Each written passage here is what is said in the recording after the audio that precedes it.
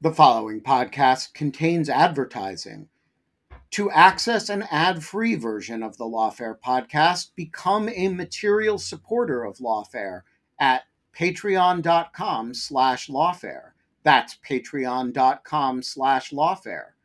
Also, check out Lawfare's other podcast offerings: Rational Security, Chatter, Lawfare No Bull, and The Aftermath.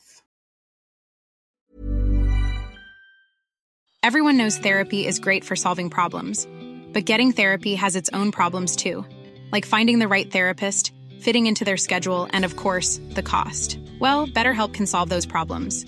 It's totally online and built around your schedule. It's surprisingly affordable too. Connect with a credentialed therapist by phone, video, or online chat, all from the comfort of your home. Visit BetterHelp.com to learn more and save 10% on your first month.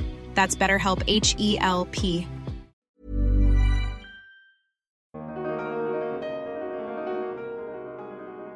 Actually, there is a fisheries crisis. And in similar ways, there is a crisis of extraction. There is, of course, this crisis. There's the carbon crisis. There's the crisis of ocean acidification, of oceanic pollution. And all of these things, therefore, demand that we rethink the very fundamental imaginary of the ocean and begin to see it not as this static, divisible, concatenated series of extraction sites, but as this complex and interconnected ecosystem that we don't really know enough about. I'm Tyler McBrien, Managing Editor of Lawfare, and this is the Lawfare Podcast, May 15th, 2023. Though the threat of climate change has come sharply into focus in recent decades, humans have long endeavored to shape and reshape the natural world, carving it up and making sense of it through technological and legal innovations alike. In just one example, reclamation projects have increased Singapore's total land area by 25%. The Changi Airport, one of the largest transportation hubs in Asia, sits on land that was once ocean. As Surabhi Ranganathan discusses in her recent article for The Dial called The Law of the Sea, this poses a unique challenge for international law. Surabhi writes, "The shifting relation between land and sea reflects the scale of human impact on the environment.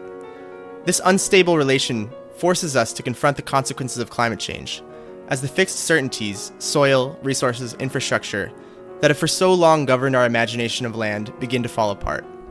I sat down with Surabhi, a professor of international law at the University of Cambridge, to discuss her article and what shipwrecks, fragile ports, sinking states, continental shelves, trash islands, seasteading, undersea cables, oceanic vents, and much more can tell us about how international law must adapt to better address our uncertain climate future.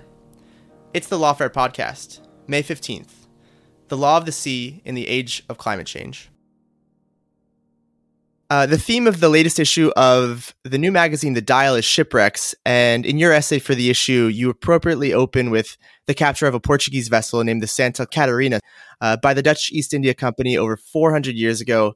So I'm curious, why you started your essay with this anecdote. What happened then, and what is its significance to international law? Great. Well, thank you. Hi, Tyler. It's nice to meet you. Thank you for having me on the podcast. And to dive straight into your question, so the reason I begin with the Santa Catarina, actually there are two reasons. One is just where I was when I was writing these essays. So I wrote these essays when I was a visiting fellow in Singapore. And it so happened that I was told just before I sat down to write these essays that when I had sort of come to Singapore, in the moment that I had walked through Terminal 3 of Changi Airport of Singapore, I had probably walked over the very spot where 400 years ago, the Santa Catarina was captured by Captain Jacob van Heemskerk, a Dutch seafaring captain, and that this was a great thing to find out, because this capture and the events that followed from it have had a huge place in the history of international law. So the capture of the Santa Catarina, a Portuguese ship by a Dutch vessel, is what became the sort of context in which Hugo Grotius, who is by some accounts, certainly by certain Western accounts, seen as the father of modern international law, he was retained by the Dutch East India Company to write a sort of defense of this capture in a way that would justify Dutch actions and sort of show that it was not illegal for him to have done what he did. And that became the basis for his meditations on the idea of the freedom of the sea. He wrote this very famous essay called The Free Sea, which was part of a larger work, which was The Law of Price. And this, although it sort of was, it's a document that, although it's 400 years old, provided a sort of understanding of the ocean and how human beings relate to it and what possibilities there are for extending law over it. That remained current for several hundred years, up to the middle of the 20th century, when arguably the law of the sea began to change and a very different idea of human occupation of the sea and the ability to extend legal jurisdiction over the sea was codified into what is now seen as the modern or post-war law of the sea. And before we get any further with Grotius and maritime freedom, I think for any listeners who are confused maybe that you were at an airport at the site of a former ship capture, how is that possible? I think if you could explain a bit about maybe the terraforming that Singapore underwent. Yeah, so an interesting fact about Singapore is that in the last, say, 100, maybe 200 years or so, certainly the last 100 years, Singapore has massively changed the size of its land territory. About 25% of what we think of as the state of Singapore today is actually reclaimed land. It's land that was reclaimed from the ocean. So, and the airport is built on one of these portions of reclaimed land. 400 years ago, this would have been part of the Singapore Straits, a place where ships would sail over. Over time, they sort of put sand in, sort of pushed out the water and turned it into territory. So for my purposes, that also makes it very interesting, because one of the things that these essays are doing is that they're tracking how relationships between land and sea have been constituted and reconstituted by human agency, by natural processes, and by international law. And this site really stands for all three. Here you have human agency in doing the work of reclaiming the land from the sea, but there are also these issues around legal jurisdiction that turn it from one kind of property into another kind of property. Singapore goes from being a colonial territory to a sovereign state. And of course, now you have, with rising sea levels, and rising extreme weather events, these questions about what happens to all of these quite fragile reclamations, like Singapore, like all sorts of other ports, which might find themselves crumbling back into the sea. Yeah, and this land-sea distinction, or perhaps this illusion of a distinction, I think is threaded throughout the essays. Could you explain a bit about this distinction and how international legal frameworks dictate land versus sea? Maybe starting with Grotius, the Grotian imaginary of the free sea, and then how it has been, I guess, recapitulated today. How has it changed? I got the sense that it's a much narrower idea of maritime freedom than perhaps Hugo Grotius may have first conceived. Yeah, so this has been always a really interesting question, right? How do you decide the relationships between land and sea? Now, Grotius began simply, at least in his initial work, he articulated this idea that you have to look at the natural properties of the ocean. The sea is just different from land. It's different from land in that you cannot draw lines over the sea, but you can mark lines over land. You cannot stand on any part of the sea, but of course you can stand on land. You cannot therefore you cannot occupy or divide the sea as you can occupy or divide land. So he said these are natural differences, and they explain why, although initially these were both, these were given in common to all human beings, it was possible to divide and subdivide land, but the same was not possible for the sea. So he said it's really the properties of the one that dictate how we might engage with it. And he carried that argument to its fullest extent. So he said it's not just the sea, but also we have to think of beachfronts as things that must remain perennially common. And that is simply because those beachfronts are made and remade by the crashing of the waves and by the changing of tides. And so it's not really possible to see the beach as something that can be sort of, staked or claimed in any kind of settled or stable way. Over time, then, he went on to change his ideas a little bit, and he recognized that it is actually possible to control some parts of the sea, parts very close to the shore, where you might be able to, use essentially the force of arms from the shore to control actions in the sea and prevent others from accessing certain parts of the sea. So he came around to this view that many of his contemporaries had taken, such as John Selden, such as William Wellwood, that it is possible to enclose very narrow bands of coastal seas. And this is part of this principle that we take as a principle of international law, where we say the land controls the sea. So if you have control of the land, you can have control of some surrounding sea around it. In modern international law, that principle has been carried to a further extent. So we've detached it from this very sort of physical or mechanical idea that you can actually control the sea because you have the force of arms that can project outwards from land, and turn it into a mathematical idea. The idea being now that if you have an island or if you have land, you can control the ocean around it up to a certain mathematical point, and what that mathematical point will be is given to us through the law of the sea. So, and fixing that was the subject of a very, very long drawn out debate. But in the end, the resolution has been that all states can claim 12 miles of the surrounding seas as their own territory, and then a further 188 miles as their exclusive economic zone.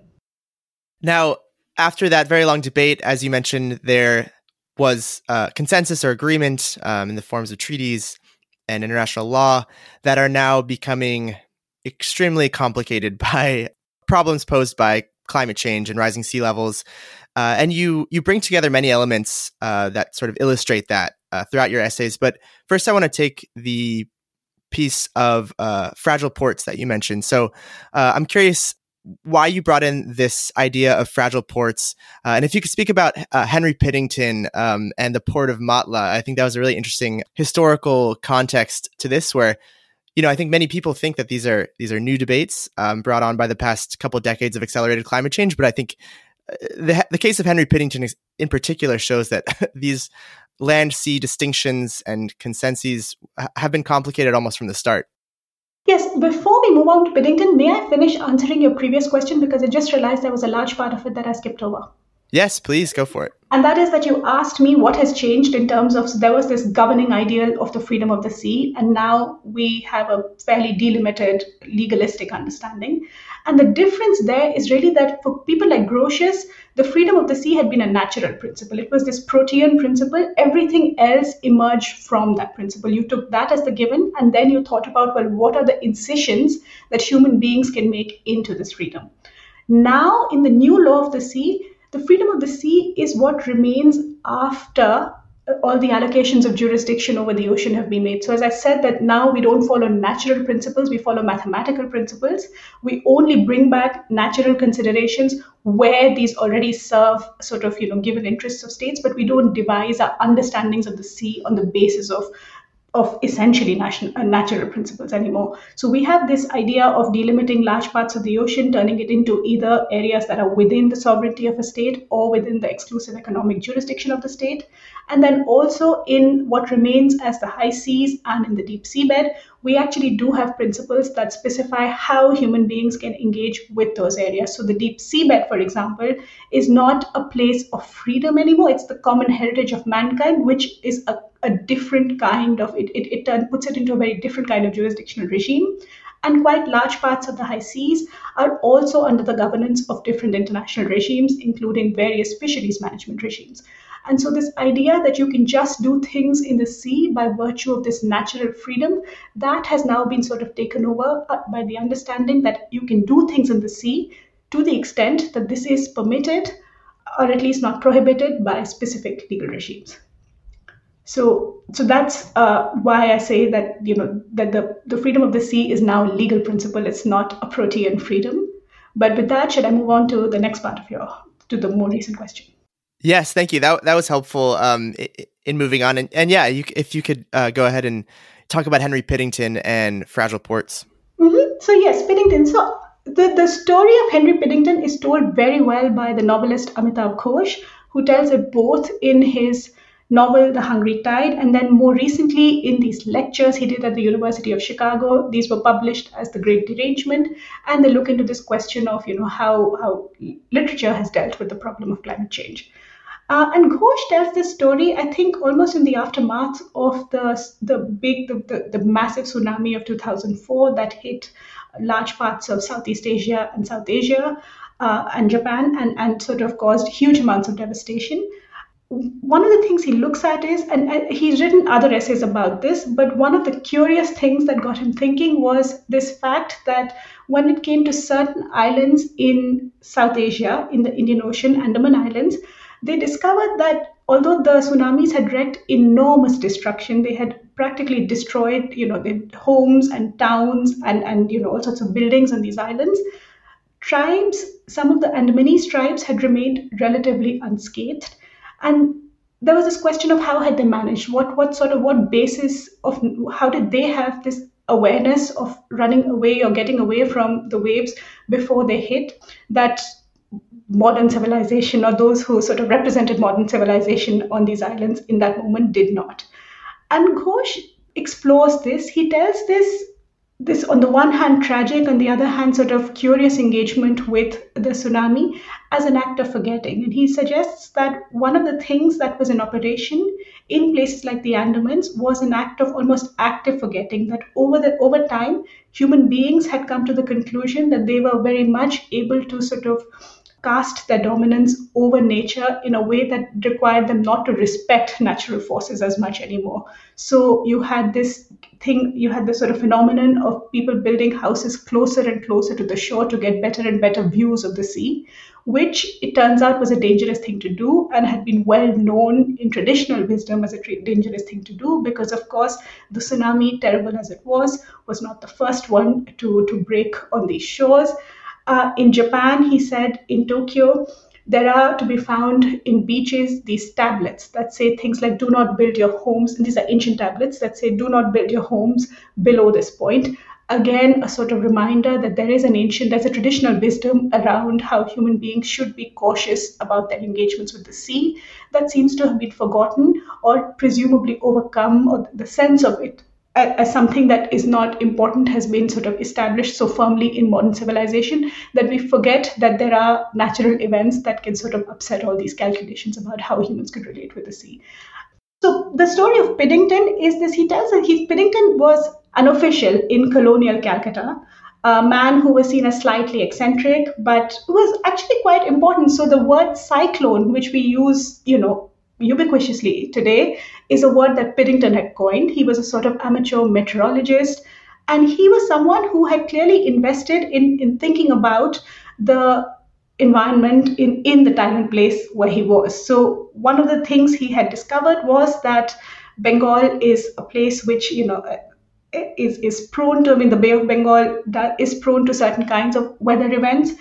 There is a reason why, for instance, the older ports in Bengal, Calcutta, for instance, is built inshore. It's built up the mouth of a river. It's not built out in front to the sea. And there's a reason why mangroves, for example, have been worshipped and sort of tended to very carefully, because they protect the people who live upland and inland from the worst of the floods that can sort of find their way into the Bay of Bengal. And so Piddington knew all of this, and he was therefore very concerned about a British proposal to build a new port, which they thought would rival this old port of Calcutta, would be much bigger in scale. This massive thing that was called Port Canning went under construction. Piddington tried to stop it. He published a tract saying, look, this is a bad idea. We know that this is an area that's prone to massive flooding. This river that you want to build this port on is literally called Matla, which means crazy, and that's a traditional name that has sort of been born out of the fact that this river has these enormous floods from time to time, and so this is you're doing basically something that is likely to be very dangerous. He was not listened to. They thought he was crazy. They thought they were building this structure that could surely withstand a little bit of rise in water levels or the occasional storm. And so they went ahead and built the port. Piddington, poor man, also died in the meanwhile. 5 or 6 years after all of this, the port functioned fine, I guess, for the first 2 or 3 years. There was this massive storm. The water rose by a few meters, and that led to a wrecking of the entire town and then the eventual abandonment of the port. So Ghosh tells us as a story of events that could have been very easily avoided. The knowledge that what they were doing in terms of building out closer to the ocean front on a very fragile part of cusp of territory was actually a bad idea. This had been brought to the notice of the engineers and planners who were building this port, but it was discounted again with this quite simple modernist understanding that human beings can control nature and that we know how to contend with the ocean. And that was proven to be entirely wrong. Now, gets interesting because if we look at the difference between older ports and newer ports, we find that older ports tend to hew to this more conventional wisdom. They tend to be built in ways that are more sheltered. They tend to keep in mind the possibility of storms, of the rise of sea levels, and so on. London is an example, Calcutta is an example, Rotterdam is an example. But newer ports tend to be built out, tend to be ocean facing, to be built much closer to the open ocean. This is good for shipping, this is good commercially, it shortens ship times, but as Ghosh tells it, this is also something that should concern us because, again, with the rise of sea levels, these ports become quite fragile. They become more vulnerable to minor changes in sea levels in a way that older ports would not have been.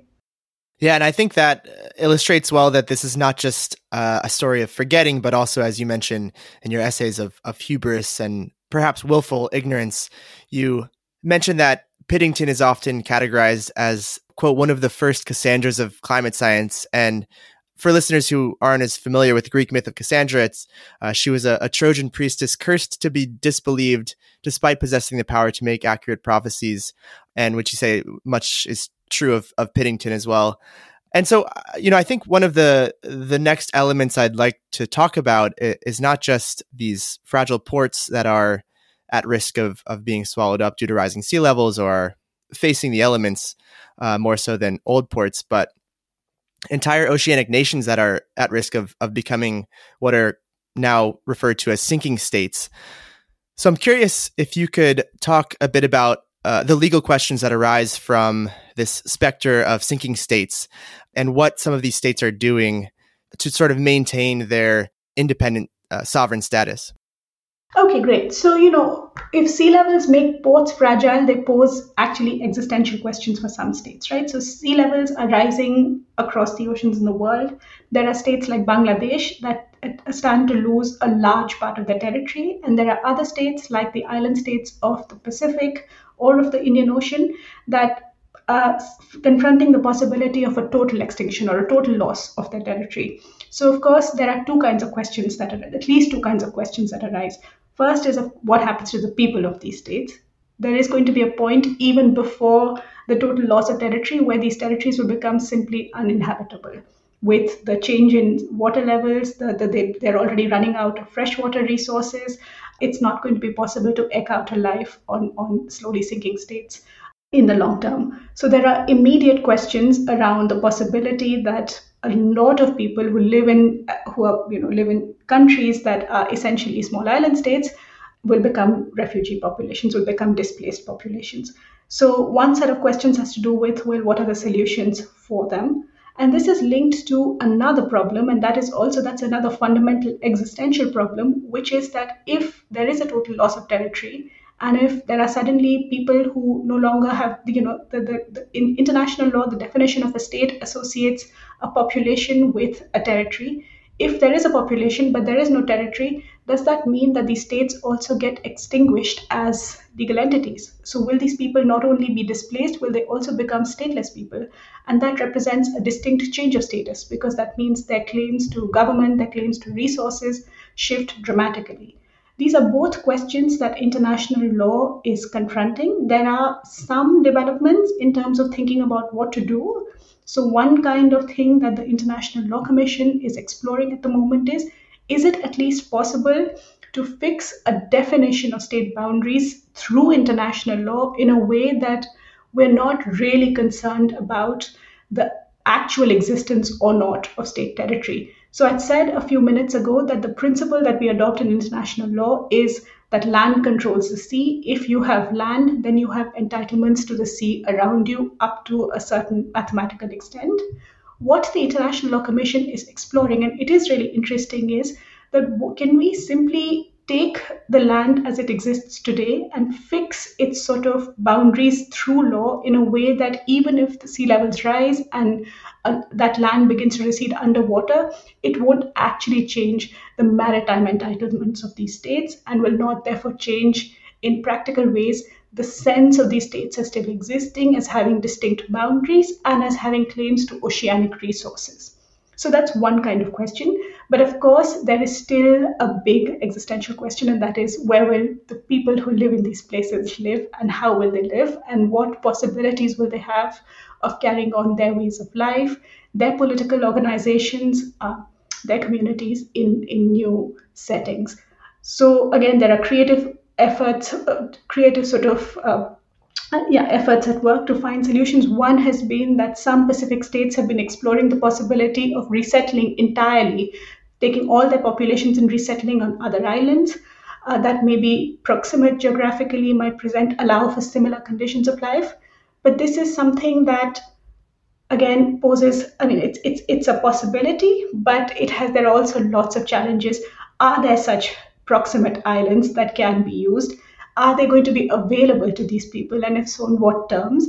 Will we find, for example, in one previous instance that had not to do with climate change, but a different issue, the state of Nauru had looked for the possibility of actually acquiring a new island to resettle its population on because of the environmental depredations that had already been committed on Nauru.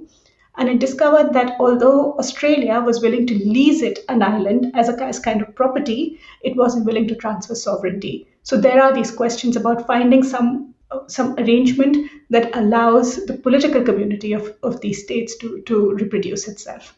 And that is a much more complicated question. It is one that, again, is something that the International Law Commission might possibly try to say something about, but is not strictly within its sort of terms of reference. So that's the kind of question that really gives rise to a need for a stronger political decision on behalf of amongst all states.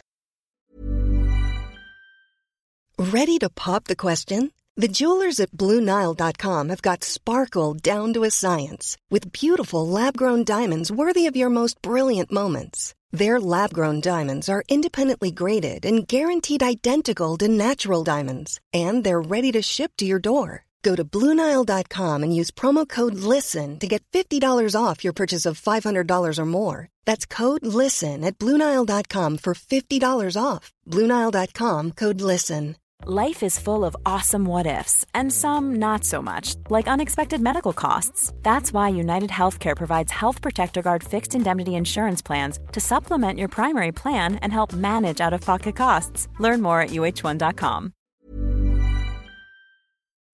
You mentioned a few potential proposals or solutions that some of these so-called sinking states are pursuing, one of which being the purchase of property and in the hope of conferring ownership of these new islands to the nation who purchases it. But you also mentioned this idea of, quote, freezing territorial baselines. Mm-hmm. You mentioned in your essays that what's implied here is the adoption of a collective legal fiction. I'm curious what you mean by that and how legal fictions are sort of threaded throughout your essay. Yeah, so just to be clear, it's the property. So you very rightly put this. This is a question of purchasing property, but one of the concerns of these states is not just property, but also sovereignty. And those can work. Sometimes they work together in that, the same thing that you have the right to property over also becomes the basis for the assertion of your sovereignty. What these island states are finding, though, at least the one or two that have tried, is that while they might be able to get on a property basis access to areas for resettlement, getting sovereignty is a much more complicated issue. So just to back that thought, you asked me about legal fictions. So here the legal fiction I was particularly referring to is one that would essentially assume, by fixing baselines according to where they stand today. So the idea of baselines is that you basically draw these points around the given territory of a state, and it is from these points that you count outwards to say what are the maritime entitlements going to be. So baselines is basically a sort of the starting point from which you measure the 12 miles or the 200 miles of exclusive economic zone or what have you. By fixing them at present levels and in their present positions, we are basically all agreeing to what is going to become a legal fiction a few years from now as sea levels rise. We are going to basically say that regardless of where the actual baselines of state A or B is, the legal baselines are at this point. Now, this is not unprecedented. Actually, in the law of the sea, once we start looking at the details, we find that already we do use, to some extent, fictions like this. We use mathematical baseline. We use mathematical rules for drawing baselines that can sometimes depart from the natural features of the land. As I said a while before, there is this sort of, international law. The idea of the law of the sea used to be based on the natural properties of the ocean. That has been replaced by, an idea that is mathematical and legal. So it's not unprecedented that that we would be able to fix baselines in this way. But it will be interesting because the practice has been, at least the presumption has been, that even if we use a mathematical rule to mark out entitlements of 12 miles or 200 miles, our starting points are the existing given territory of a state, and we'll be agreeing to replace that. So that's interesting. Now, it's a perfectly reasonable thing to do. We use legal fictions in all sorts of other contexts. In the law of the sea is replete also with legal fictions where we have rules for saying what is land or what is sea for the purposes of measuring things like the boundaries of archipelagic states. We have other kinds of fictions that assume that there is a distinct separability of land from sea when it comes to creating different legal regimes for the deep seabed and the high seas above it. So it's completely reasonable to put in place a legal fiction, but it is always interesting to work out when and how that the idea of that fiction becomes commonsensical and becomes acceptable to all involved in establishing and then sort of reproducing it. Yeah, I think that's almost a perfect segue to the next element I wanted to talk about, which is continental shelves. You mentioned a bit about the legal fictions that dictate, I guess, essentially where land and sea begin and end. You also mentioned that there are these mathematical calculations that were at one point perhaps calculated by the depth of the sea, at other times calculated by distance from the land into the sea. But I'm also very interested in some of the motivations behind these legal fictions that you mentioned in your essay, especially some of the extractive motivations. So could you speak a bit about how some of these legal fictions may have changed based on, for example, new drilling technologies that allowed states to extract oil and gas farther offshore, and therefore, there was a clear motivation to extend your sovereignty or your land to encompass those offshore oil fields? Sure. So actually, the continental shelf becomes interesting because of oil, right? Oil and gas, the discovery of oil and gas as offshore is what excites states. This is now I'm talking about the early 40s, about the possibilities of carrying out these operations in sort of carrying out submarine operations, which of course brings up this question of, well, what is the legal basis for this? Who owns these offshore bits? Even if states were to invest and corporations were to invest money in building equipment for drilling offshore, what kinds of legal protections can they expect from states? So in what is a major action in 1945, we get the Truman Proclamation from the United States. The Truman Proclamation essentially is a claim that a certain part of what is the continental shelf of the United States, what is the territory that is just offshore in the United States, is now sort of seen as part of the United States, is under the jurisdiction of the US. And the Truman Proclamation is very interesting because it provides a series of justifications for why this is a reasonable thing to claim. It doesn't provide a specific limit, although the understanding is that the US is claiming something like, it's claiming the continental shelf up to 100 fathoms deep in the water. So it's basically claiming the continental shelf up to the point that the existing drilling technology of the US is able to exploit offshore oil and gas. Now, this is seen as very exciting. A lot of other states, there are some who are a bit worried about the extent to which this represents a sort of US incursion into the sea, because it's also just a geological fact that the eastern seaboard of the United States has a very broad, very shallow continental shelf for miles. So even if you say we're only claiming 100 fathoms, that still means you get quite a large stretch of land in horizontal terms. So there is some concern about that, but mostly everybody sees this as an opportunity to make their own claims. And so suddenly in the days and weeks and months following the Truman Proclamation, we start getting a series of proclamations from other states as well, some of which are then more extensive. They start claiming further out. So there are states who say, well, why only 100 fathoms? We're actually claiming 200 miles offshore as our territory. And then yet others who say, why only the continental shelf? We are claiming 200 miles per se, not just of the sea floor, but also of the water column above it as a territory, because again, there is a sort of land controls the sea. There's a maxim that if you own a piece of territory, you own everything below it and everything above it. So they say on that basis, we should be able to claim the water column as well. So this gives rise to suddenly a lot of concern. Everybody wants claims offshore, but there are differences of opinion about how far they should extend. In the US, there's also concern within sort of in the US and the sort of defense establishment that if states start making these very extensive claims to offshore territory, that will just put large parts of the sea out of the reach of US naval vessels and submarines, and that will not be a good thing in view of the sort of incipient Cold War. And so gradually we see the emergence of a lawmaking process, which is entirely around trying to figure out how to delimit the continental shelf. It turns out that this proves harder than thought. Everybody has strong views, there are strong interests, there are also different possibilities. So you mentioned this sort of debate between depth and distance, and that becomes a governing debate. So there are states who say, look, we should only claim up to 100 fathoms or 200 meters deep or 300 meters deep, but no more than that. In response to them, there are states who say, well, that works very well if you have a long and shallow continental shelf, as the US does or as Britain does in some part, but it doesn't work for states with plunging continental shelves, because that would just mean that they would get a very narrow strip. So this goes on for a while.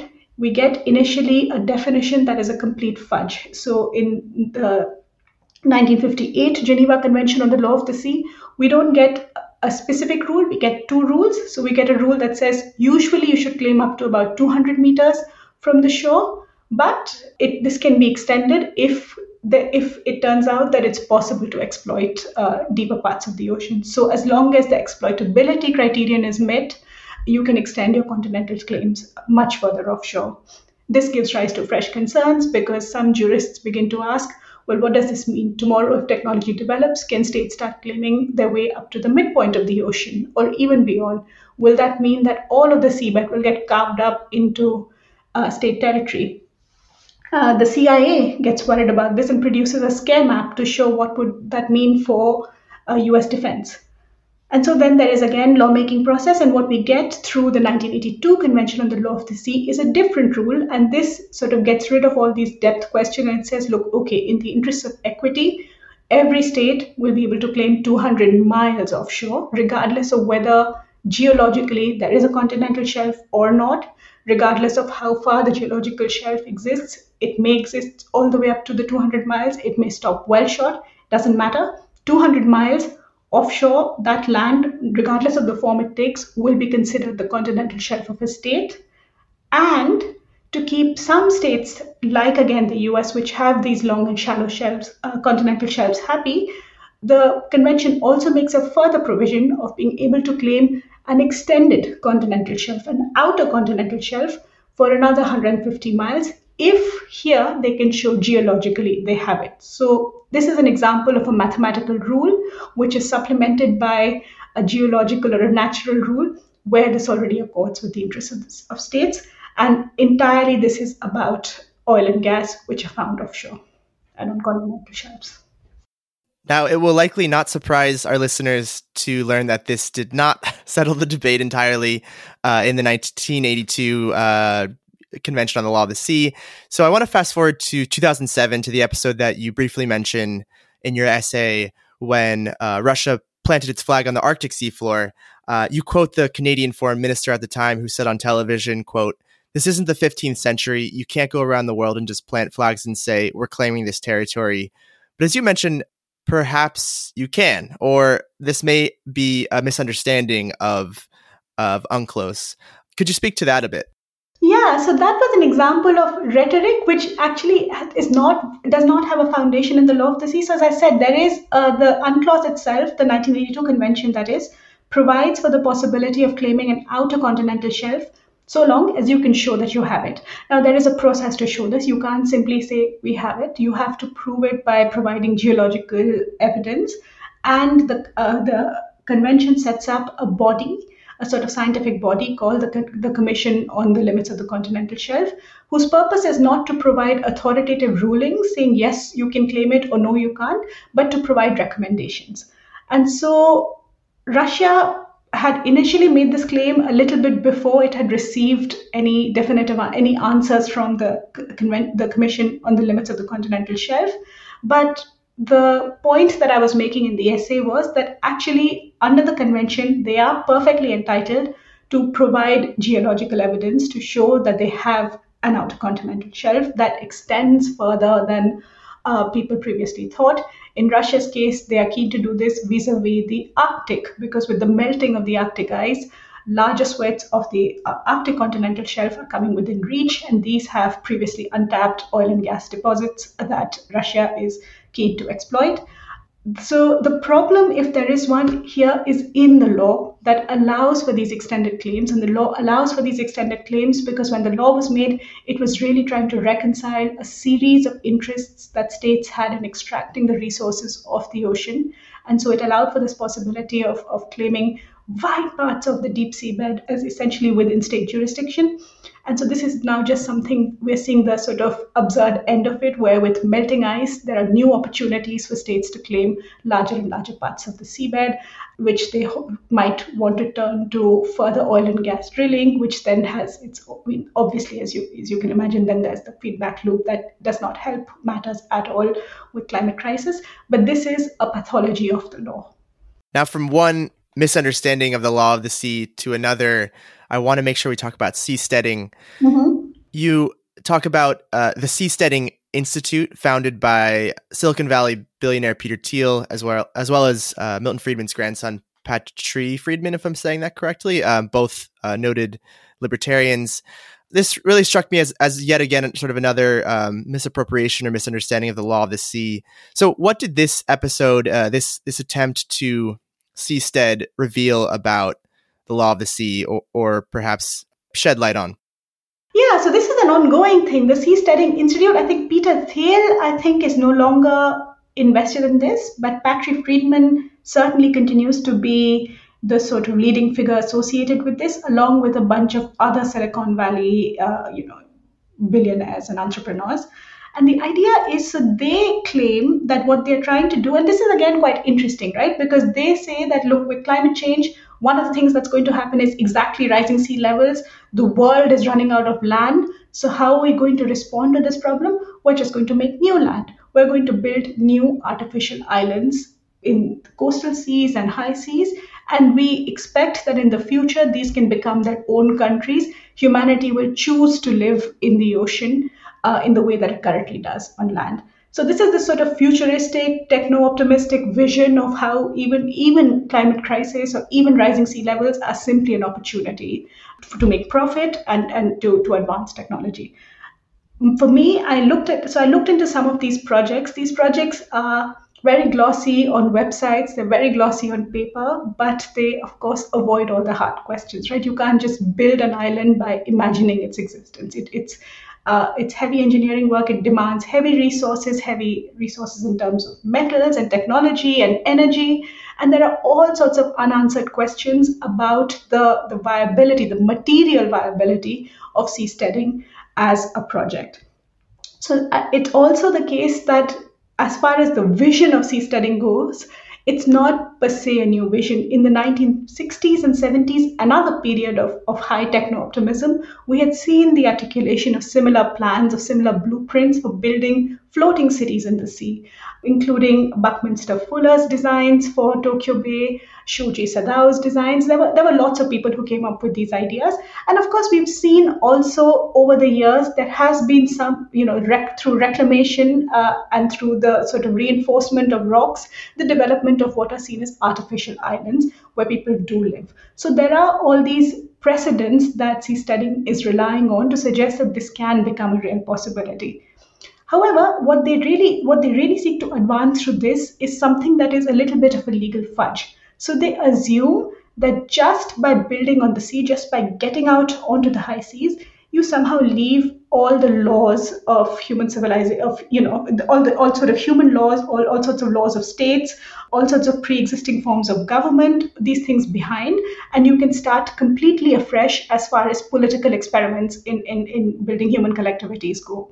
Now, this is not true. The law of the sea, and again, this we come back to this idea that the freedom of the sea is not something protean. The freedom of the sea is a legal institution. Jurisdictions don't run only with territory. States exercise jurisdiction over their people, even extraterritorially. And just by creating a sort of artificial island or taking your ship out into the high seas, you don't escape the remit of territorial laws, including, unfortunately, tax laws and things like that. Yeah, so for me, the question is what kind of reimagination this is. And it seems to me that it's not, in terms of technological imagination, this is not something that is drastically novel. The novelty, if any, resides in the fact that they've simply taken what all of us see as a crisis. This is a crisis of the over-extraction of the Earth's resources, crises of distribution, crises of how we're going to live, how many of us already live in the present, and turned all of that into some sort of glossy idea of escape. This is very much of a piece with the idea that you can simply build panic rooms or you can build little estates, and those help you hive off those allow you to escape from the world and all of its problems, and that whatever else is real elsewhere, climate change that is real elsewhere, or environmental disaster that is real elsewhere, need not happen to you. So it's an escapist fantasy in part, but also I think it's a calculation. And the calculation here is that they are presenting the possibility of radical escape as a bid for resources from their own home government. So this is a bid for public resources, for public subsidies in the now. And it's a sort of suggestion that actually we don't have to worry about capitalism because there is no such thing as the end of capitalism. There are just new forms of capitalism. There are new, that every crisis presents the opportunity for a further leap forward, and that seasteading or going to Mars or similar such techno-optimistic projects will be the leap forward if we are willing to invest in that. Perhaps yet another story of hubris and forgetting, one of many, I think, throughout your essay. I also must say I really like the phrase legal fudge. I may adopt that in place of legal fiction, as it's a bit more colorful. Yeah, and also it suggests something sugary and sweet, right? Which is not exactly. Particularly that. Yeah. And too much of it can be bad for you, I guess. Exactly. You walked us through many elements in your essays, from a shipwreck or a ship capture rather at the beginning, to fragile ports, sinking states, continental shelves, and even a few things we didn't get into, including trash islands and undersea cables. So I'm curious, what you were trying to do with this essay in bringing together those elements and connecting them like this. What are you ultimately trying to say about international law in this age of climate change? So what I did in these essays is I wanted to track a series of sites where the interface between land and sea is a dynamic one, and is a dynamic one both for reasons of human activity and for reasons of nature or climatic activity. So reclamation versus sort of, rising sea levels, which is a different form of, which is reclamation in the reverse that is going on. And I wanted to show that the law of the sea, as it currently stands, actually does not look at these interfaces as particularly dynamic. It doesn't really, the law of the sea is built. So Professor Karen Scott in New Zealand has written a lovely paper where she argues that the law of the sea is really built on Holocenic assumptions, right? These are assumptions about environmental stability, and these are assumptions about the possibility of continuous growth, economic growth. And that these assumptions are also, and this I've argued in my work as well, essentially give rise to a law of the sea that sort of creates and cements an extractive imaginary of the ocean. In this imaginary, it's possible to see the ocean as divisible. It's possible to disentangle the complex and interconnected ecosystems of the ocean into discrete sites of economic activity, which is why we get divisions of the ocean by zone, by medium, by function. We get, in a way, a neatly filleted ocean with all the complicated bits just taken out. And so we can think of the ocean not as this place that we need to learn more about, that we need to engage with, both with wonder and with sort of scientific curiosity. And instead we have this ocean where we think, well, this is the bit we can go and get oil from, this is the bit we can mine for minerals, this is the bit we navigate, that's the bit for fisheries, as if all those processes are not connected, or as if they don't have feedback loops. And this is this imagination of this static ocean that is divisible, that is simplifiable, is what is being challenged by climate change. So now we see that it's not possible to think of the land and sea divisions as things that can be controlled simply by law, but that with rising sea levels, we'll have to redraw those lines. We cannot think of fisheries as simply a thing that can be just sort of managed efficiently through the calculation of maximum sustainable yields. Actually, there is a fisheries crisis. And in similar ways, there is a crisis of extraction. There is, of course, this crisis. There's the carbon crisis. There's the crisis of ocean acidification, of oceanic pollution. And all of these things, therefore, demand that we rethink the very fundamental imaginary of the ocean and begin to see it not as this static, divisible, concatenated series of extraction sites, but as this complex and interconnected ecosystem that we don't really know enough about, although we've been using it for centuries. The essay, or series of essays rather, is called The Law of the Sea, and it's in issue 4 of The Dial. Surabhi, thank you so much for taking the time to speak with me. Thank you for having me, Tyler. It was a pleasure. The Lawfare podcast is produced in cooperation with the Brookings Institution. You can get ad-free versions of this and other Lawfare podcasts by becoming a Lawfare material supporter at patreon.com/lawfare. You'll also get access to special events and other content available only to our supporters. Please rate and review us wherever you get your podcasts. Look out for other shows, including Rational Security, Chatter, Allies, and The Aftermath, our latest Lawfare Presents podcast series on the government's response to January 6th. Check out our written work at lawfareblog.com. The podcast is edited by Jen Patia Howell, and your audio engineer this episode was Noah Mosband of Goat Rodeo. Our music is performed by Sophia Yan. As always, thanks for listening.